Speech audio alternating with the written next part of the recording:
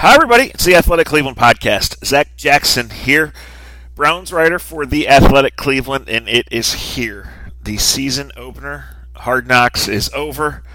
The always miserable and useless preseason is over. The off-season hype train is rolling, and now the Cleveland Browns play the games that count, and they start Sunday with the Pittsburgh Steelers coming to town. I'm going to give you a little update on where I think the Browns are, some things I see headed into Sunday and headed into the next couple of weeks, and then we're going to have my cohort, Mark Kaboly from the Athletic Pittsburgh on, who's going to talk about the Le'Veon Bell situation. Le'Veon Bell, excuse me. I'm always the person that no one likes correcting people, and then I go ahead and do that. So Le'Veon Bell, what the Steelers are going to be offensively, I think, which is a pass-heavy team. That's still one of my biggest concerns with the Browns is the secondary, the defensive scheme, and the defensive talent in the back holding up against the pass. We'll talk a little AFC North and everything else. So if you're not subscribed to The Athletic, well, what are you waiting for? We had a good August in terms of content, in terms of adding subscribers. We know the hype trains are rolling, and this is a great time. Got all sorts of articles coming from different angles every week, this weekend, and into the coming weeks. Really excited that the season is finally here to unveil some new things, to experiment with some new things. And then selfishly, to not cover an 0-16 team so you actually have things to write about, quite frankly. So I know sometimes podcast listeners like it when we open the curtain on what we do and what we see. Well, that's the reality. When the team is in the real living, breathing NFL, which I think the Browns eventually will be, they're a whole hell of a lot more fun to cover. They're a whole lot easier to cover. So this is Thursday night ahead of the game. Some issues. On Friday, I'm expecting Hugh Jackson to name undrafted rookie Desmond Harrison as the starting left tackle. That means Joel Bitonio will go back to left guard after a month or so at playing out at left tackle. It means second-rounder Austin Corbett will go to the bench, probably as the backup center, certainly as the sixth offensive lineman coming in at guard, and we'll see what happens there. This does not mean that anything is sunk, and they trust Harrison's talent, and he has rare gifts that you look for in a left tackle. And down the road, they might say, wow, what great scouting and great patience/persistence to stick with this kid, despite the troubles that he had 4 and 5 years ago at the University of Texas, disappeared from football for a couple of years. And then maybe you got a left tackle for nothing. But to put a guy out there that's played against second and third teamers, hasn't taken a real first-team snap at all, was playing at West Georgia a year ago, and the 2 years before that was not playing football at all. In game one, he's playing the all-important left tackle position. This is a little shaky, and the offensive line depth is a little shaky to start with. So this is a risk, and we will see what happens with that. Personnel-wise, I think the Browns are set. Otherwise, they're not going to start Josh Gordon. He'll be in on the third play or the second drive, whatever. Defensively, I'm not sure if Peppers or Kindred will start. I think it probably would be Kindred based on what I've seen. However, both are going to play. Against the Steelers, you're going to have to play 5 and 6 defensive backs a lot, probably more than Greg Williams wants to. Brian Body Calhoun is a guy that really had a strong summer, and the Browns are counting on him to come in and make plays as a nickel corner, as an occasional safety, and we'll see how that goes. Something I'm interested in and something people have asked about, will Denzel Ward follow Antonio Brown all over the field? And, of course, they're not going to answer that for us. That's a strategy question, and there might be a time or two that they do. You don't show everything in the preseason, but throughout camp in the preseason, Denzel Ward was the left corner, and that was it. Terrence Mitchell was the right corner, and Body Calhoun was the first slot. So for as much as they mix up the lineups and mix up the packages and everything you do in today's NFL, I did not see that go on. So again, that doesn't mean it won't go on, but I did not see that go on. I believe in Denzel Ward's talent. He's a good player, and he's ready to play right now. But quarterbacks are always going to find the rookie. So, it's going to be I'm not going to say it's going to be a difficult season. I'm going to say that it's not going to be all rainbows and butterflies and a bunch of interceptions for Denzel Ward. Now, his closing speed and his ball skills are phenomenal, but he's going to get targeted early and often this Sunday, next Sunday, into future Sundays, thrown a Thursday and Saturday, and we'll see how that goes. Overall, though, I do feel good about the defense. Myles Garrett, I think, is sitting on a great year. I think Joe Schobert has taken strides. If Jamie Collins is healthy and engaged, the guy can do a lot of things and allow other guys the opportunity to freelance, to gamble, and do that. So, especially if the Browns are going to get one of these first two, Saints and Steelers, the defense has to do it. Offensively, we've been waiting on the left tackle thing. As we said, we know Carlos Hyde's a starting running back, but I think all three are going to play. I don't think Chubb's going to play much early, but I think all three are going to play. We're waiting to see how it sorts out with Gordon. Njoku is basically another wide receiver. The interesting thing to me is that he said Callaway would start, and they love Callaway's talent. I think as the season goes on, he's a role player, a spot player. He'll return kicks. They'll try to give him the ball and slip screens and end the rounds and things like that. But Rashard Higgins has really come on. And now, especially as you bring Gordon back, where you line up Jarvis Landry, how you try to get him the ball, because they will. And I think especially this week, Jarvis Landry is going to be the focal point of the offense. The Browns have some talent, guys. They have some weapons. They don't have to rely on one guy, and it's going to be interesting to see, not just this week, but over the coming weeks, how it evolves, how they spread the ball around, and how they attack. And of course, if you're going to beat the Saints or the Steelers, as I keep coming back to this, you're going to need to get touchdowns instead of field goals when the opportunities present themselves. And you're going to need everybody to get involved, because the Steelers, in certain situations, are going to devote extra attention to taking away Landry, to taking away Gordon. So you're going to need Njoku, Higgins, Callaway, Duke Johnson, all to produce. And we will see, just how that goes. So, again, we'll get to the Steelers here with Mark Kaboly in a minute. The feedback lines are always open, guys. I do the hashtag Askin Jackson on Twitter. As some of you probably know, if you're listening to this podcast, always submit questions. That's a once-a-week mailbag. And we're open to ideas of who do you want to know more about? What would you like to see us dive into as the season goes along? As far as the written part of The Athletic, going to try to do more podcasts too. Just couldn't get with Dustin Fox this week. It was just difficult for both of our schedules with opening week and everything that was going on. So we will catch up soon. We don't live that far away from each other, and we see each other fairly often. We just couldn't find a time that worked for us this week to get on and talk and really break down. I mean, Dustin, having played in the league, brings a perspective, frankly, that I don't have. He knows the team very well, and I always enjoy our discussions from the feedback. I think that you guys do too. Big picture. The Browns are better, guys. That's obvious. 60% of the roster was turned over. I thought that was on the conservative side. John Dorsey looked at some guys, Nate Orchard, Carl Nassib, said, you got to go. What was here wasn't good enough. Spencer Drango, what was here wasn't good enough. I thought going back to camp, I thought the biggest move at camp was Batonio going out to left tackle, which now is going to be switched back. I thought that was way bigger than Corey Coleman, who was always a problem child and really... with the exception of a few fly patterns, never showed that he was really going to help this team. I think the receiving core is in a much better place.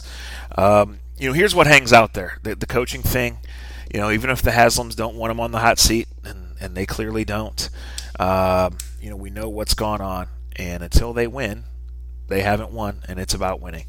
And then at quarterback, I love Tyrod Taylor. I love the plan going back to the offseason. As far as bringing a leader, allow him to step up and lead and establish himself the way Tyrod did, and Tyrod has. The reality is Baker Mayfield's the number one pick. And Baker Mayfield in May and June was a rookie who was in a brand new environment, brand new place, brand new playbook, brand new everything. Over the first couple weeks of August, Baker Mayfield got comfortable, and his time is coming sooner than later. So I'm not saying Tyrod's going to flop. I don't think that he will. I'm just saying if the Browns don't win, and if he doesn't play at really the highest level of his career, anytime after week 3, it's in play. And this is just the reality. I cannot pick a team to win more than they lose to make the playoffs where there's a cloud hanging over the coach, where there's a hot seat situation with the coach, and where you don't know who the quarterback's going to be. So I know the Browns will be more competitive. I think Myles Garrett will get into double-digit sacks, and under the right circumstances can flirt with 15. I think the defense will would win a couple of games on its own, and as the offense evolves and we really see what they want to do, what they're good at, what they're able to do with those weapons, with being able to spread the ball around, they'll score enough points to win a lot of games. I still can't pick them to win more than 5 games, not on this schedule, not with what's hanging over, and we'll see. So I am excited for the future of this team. I trust in John Dorsey, even though I don't agree with all of his picks. And look, anybody in his situation, half of the free agent moves are going to work out, half of them aren't. Half of the draft picks are going to work out, half of them aren't. We'll see how it evolves, what other moves he can make. Even this week, they make a practice squad change right away. They make a waiver claim on Thursday. They have 2 free agents visit on Wednesday, or maybe even 3. They have some more tryouts lined up for next week. So this whole thing is a work in progress. The 22 guys that start on Sunday, even by October 15th, only like 18 of those guys will be starting. The 35 guys who play significant snaps, that'll change too. And obviously we look at the quarterback change, or if there's a real lineup change, in the secondary, on the defensive line, something like that. But a lot is going to change and evolve. Good teams get better as the season goes along, and I think the Browns will get better. I think in November you'll see a really good, a really improved Browns team. I really believe that. Now, is this Browns team good enough to win one of these first 2? We will see. Sunday, they play the Steelers, as you know. Oh, one other thing I wanted to discuss, the weather. The forecast for Sunday is getting worse. Now, I don't ever trust the Northeast Ohio forecast, especially at this time of year. You just never know. But apparently there's a tropical storm, or maybe multiple. The remnants are headed this way, and it kind of seems inevitable it's going to be an issue. So my first 2 general thoughts actually on that are as follows. One, these guys are pros, and unless it's significant, both teams are affected. These guys have played in weather before. I can't see it being a huge factor. 2, if it is awful, if it is dangerous rain and storms, the game will get delayed. And we'll see what happens with that. I think it's probably going to be more of the rain in the morning that's going to piss on everyone's tailgate. It's going to take an atmosphere that would have been really wild and pun intended, kind of put a damper on it a little bit. But we'll see. This is the NFL. These are big boys. The Steelers have a big boy quarterback that can throw in the elements, and I think the Browns can make the plays in it too. So I just think it would be disappointing if it makes it miserable for the fans, if it really would rain enough to affect the field conditions of the games. But the field is in pristine condition. It's covered all the time. So like I said, unless it's an extreme weather situation, I can't really see it being an outcome. That being said, a very Browns thing would be to have a weather delay in the Week 1 game that you've been waiting 20 years for. So I'm not a forecaster. I'm not very smart at all, in fact, as you guys point out in the comments section. So we'll see what happens. Let's bring in Mark Kaboly and talk some Steelers.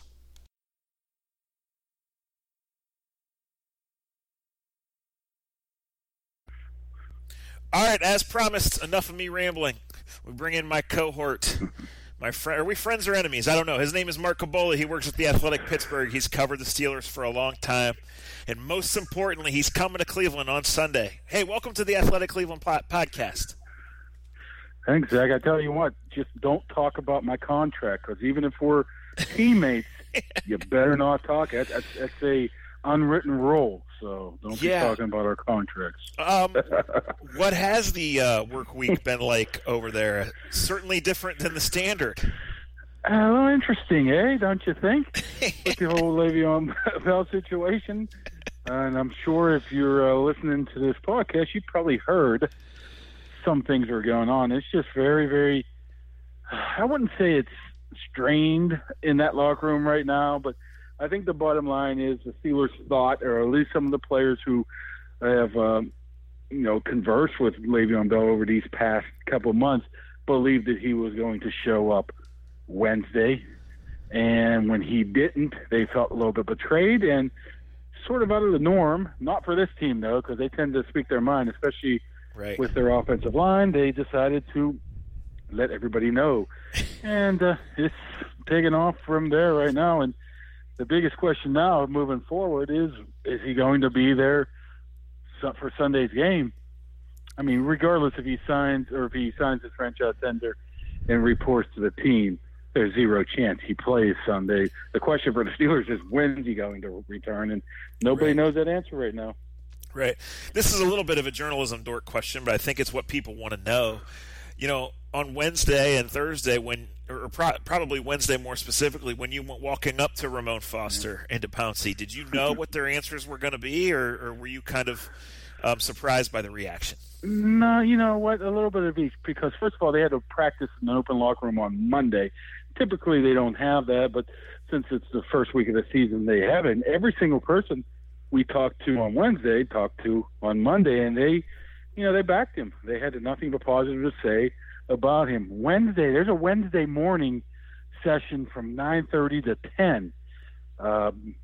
So not a lot of people were in the locker room. Roethlisberger was in there, and there wasn't much talk there. Then around noontime is when Le'Veon Bell's agent went on Sirius XM radio, basically said he's not showing up. He's going to preserve himself, and we'll see when he gets there. That trickled down to the players, and once they came off the field for a second open locker room session, it was okay. It's time to unleash it, and that's exactly what they did. You have to understand where these are coming from the offensive linemen who are Marquise Pouncey, 10 years in the league, or 9 years in the league. Oh, 9 years, no Super Bowl wins. Ramon Foster, 10 years in the league, likely will be his last with the Steelers. David DeCastro, 7 years in the league, guy who has not played in the Super Bowl himself. So they're looking at Le'Veon Bell as now affecting our job, our ability to win here. So that's why it changed from Monday to Wednesday to the point of, okay, he can get his money, fine, whatever. He's going to show up. He's going to help us to, wait a second. Now it's affecting us. There's an issue. This is what we're going to say. And that's basically what happened. Right. Obviously, you don't know this answer. If he doesn't show up by Saturday, he forfeits $885,000. Do you think he'll show up by Saturday? When does your gut tell you he'll show up? There's reports that he will show up Saturday. Let me tell you, if he does that, that's the ultimate not bonehead move, but the ultimate thumb your nose to the organization. Yes, it is. Move I've ever seen in my life. Because at that time he wants to ensure himself all his paydays, but he doesn't want to play in that first game. Yeah. However, there's I don't think that matters, because the Steelers can apply for a roster exemption and basically sit him out for up to 2 weeks, and if that's the case, he does not get paid for that. So even the thought of him showing up Saturday just to be on the sideline is just thumbing my nose at you. But you know what? You're looking at all different types of scenarios. If he truly wants to preserve himself for free agency next year, you have to look at the bye week, October 21st, somewhere around there. Maybe he shows up. I mean, at this point, nobody knows. They thought they knew, and that's one of the reasons why they're kind of upset, because they do not know, at least the players. I'm quite sure that Mike Tomlin, Kevin Colbert, Art Rooney have some inkling of what might be going on. They're not going to tell us, because if it doesn't come true, then they look like fools. But at this point, I mean, we're looking, we're refreshing Twitter, looking around the facility constantly, saying, is he coming? Is he here? Is he here? If we're doing that, you imagine the players are doing that. Absolutely. Let's talk a little about some of the guys that are going to be there. Mark, I mean, I think our listeners know the Steelers well, with the exception of James Conner. Over there, what do the Steelers think about Myles Garrett, and do you think they're going to double-team him on Sunday? Wow, Myles Garrett's going to be up against probably Alejandro Villanueva for the majority of the game, or at least a good portion of the game. And Villanueva, he played it basically down the middle, basically saying Myles Garrett is a great player. But you know what? I face great players every week. Next week against Kansas City, I'm going to go against a great player. The week after that, I'm going to go against a great player and somebody from Tampa, whoever it is. So they're not overblown the fact that this guy is good, and he's a guy that has his sights set on Roethlisberger, because as well as I do, he wants to sack Roethlisberger, and as well as I do, he's not had a chance yet, because Roethlisberger or either he or Roethlisberger has not played in each one of those games last year. So they're aware of him. The problem with the Steelers is they're only going to have two tight ends, because Vance McDonald is 99% out, and Xavier Grimble's coming back from a wrist injury, and he's only been practicing a couple of days. So rather than maybe a tight end like Jesse James on that side, I think we might see a third tackle like Chooks Akua, for a rookie out of Western Michigan. they like to play that jumbo package. He might be more over there than you see a tight end because they don't have a ton of tight ends right now because they're banged up. And, Vance hates that because the Browns just don't cover the tight ends. So that's a potential They don't factor. have to worry about it because they don't have to worry about it this week because, Jesse James is Jesse James. Right. That's all they have. We know how good AB is. He's probably going to be facing a rookie. Although I don't think the Browns are going to switch sides. So, is it any concern at all that AB didn't play in the preseason? And what will we see from the Steeler offense? Nah, it doesn't matter with that guy. That guy's a freak. Right. They were just being very, very cautious with that quad injury, and he's as good as he's ever been. And the majority offense is going to go through him. And the biggest question, I guess, is, and then at least on the Pittsburgh side, is how is this offense going to operate under a new offensive coordinator with Randy Fichtner taking over for Todd Haley? And you guys should know all about Randy Fichtner up there because I believe his dad played for Cleveland. Yes, he did. At one point way back when. So the question is how he calls a game. I think definitely you're going to see a lot of no huddle where Roethlisberger makes calls at the line, have sort of RPO type of ability where not him running the ball, but able to choose between passes and runs. A lot of Antonio Brown, and for the most part, it's going to be James Conner. I mean, they got Stephen Ridley, the guy that you remember probably from 1,200 yards in New England maybe 5 or 6 years ago. But right. James Conner is a guy that wasn't very good last year, was out of shape, was out hurt, didn't know how to play the game, got injured with the MCL, was out for the season late in the year, but something switched. The guy looks like a running back. He acts like a running back now. He reshaped his body, and he's quick. He's fast. He's a one-cut guy. He can catch the ball now. For the most part, he's not Le'Veon Bell because not many people are, but he's not the James Conner that you guys saw up there week 1 last year where he was a total mess. Right. This guy has some talent, and they're going to give him the ball. Yeah. Tomlin downplayed it. Hugh downplayed it. Haley downplayed it. But from where I sit, Mark, it is a big deal that Todd Haley knows the Steelers as well as anybody, and I think he can help the Browns on Sunday. Where do you sit on that? Yeah, I mean, it probably goes the other way, too, because Keith Butler, Steelers defensive coordinator, the Steelers offensive work for the past 6 years. And Tomlin said, hey, I'm not worried about what he thinks that I think that he thinks he does. And Keith Butler basically said the same thing right there. I mean, the things you have to worry about are some of the calls, some of the checks, some of the changes. But they typically change those from year to year, sometimes month to month, week to week. But there is a tendency there. I mean, there's a tendency that they know what Todd Haley likes to do. On the flip side, with their defense is with Cleveland's offense and the Steelers' defense. The Steelers' defense has totally different scheme this year. What they're doing with their secondary people, you're going to see a lot of 3 safeties, 1 linebacker, 6 defensive backs. That's stuff they didn't do last year because they didn't have the personnel. So that might be a little bit different because you have nothing to look at because they have yet to do that. They're going to unveil. It has to be 6 to 8 different types of either schemes or little tweaks to schemes where they can get their best players on the field on Sunday, and they think a lot of their good players are now in the secondary when they got Terrell Edmonds, first-round pick. They got, obviously, Joe Hayden, who's been spectacular for them, Artie Burns, Sean Davis, Morgan Burnett. You can name them. They're going to use those guys in different types of ways, and I don't think Haley has seen that yet. They haven't showed a lot of it in preseason, so he probably hasn't seen it. Right. I don't know that there's a real answer to this, but do you think there's any validity to the thought that last year, Game 1, the Steelers went through the motions because they knew the Browns stunk because Miles wasn't there because they needed the work, and that this year with Haley, with Jarvis Landry, with Taylor, with Josh Gordon, with Miles, they have the Steelers' attention, and the Steelers are going to bring their A game on Sunday? Well, that is a tough question because everybody you talk to right now on the Steelers side, they say the right things like, hey, this team is talented. We know they got a ton of talent on offense, a lot of talent on defense as well. We're well aware of that. But in the back of their mind, I mean, it's still in their minds Cleveland. I mean, I don't even know when the last time they lost to Cleveland. It might have been, who knows? I don't know. Ben Roethlisberger. Twice in Ben's career, yes. Is he still the all-time leading the winningest quarterback in First Energy Stadium? Yes, he is. I mean, that's just absolutely ridiculous. So I think they know there's a lot of talent. They know there's a lot of high pedigree talent on that team. In the back of their minds, they have to say it's just Cleveland. I mean, it has to be. You have to be human. But, on the flip side of that, hey, Cleveland, they lose by 3 and 4 last year? Right. It's not like in that first game, that home opener, they probably should have lost to the Browns. Yeah. So you can always talk you take about that block punt out, it's a totally different game.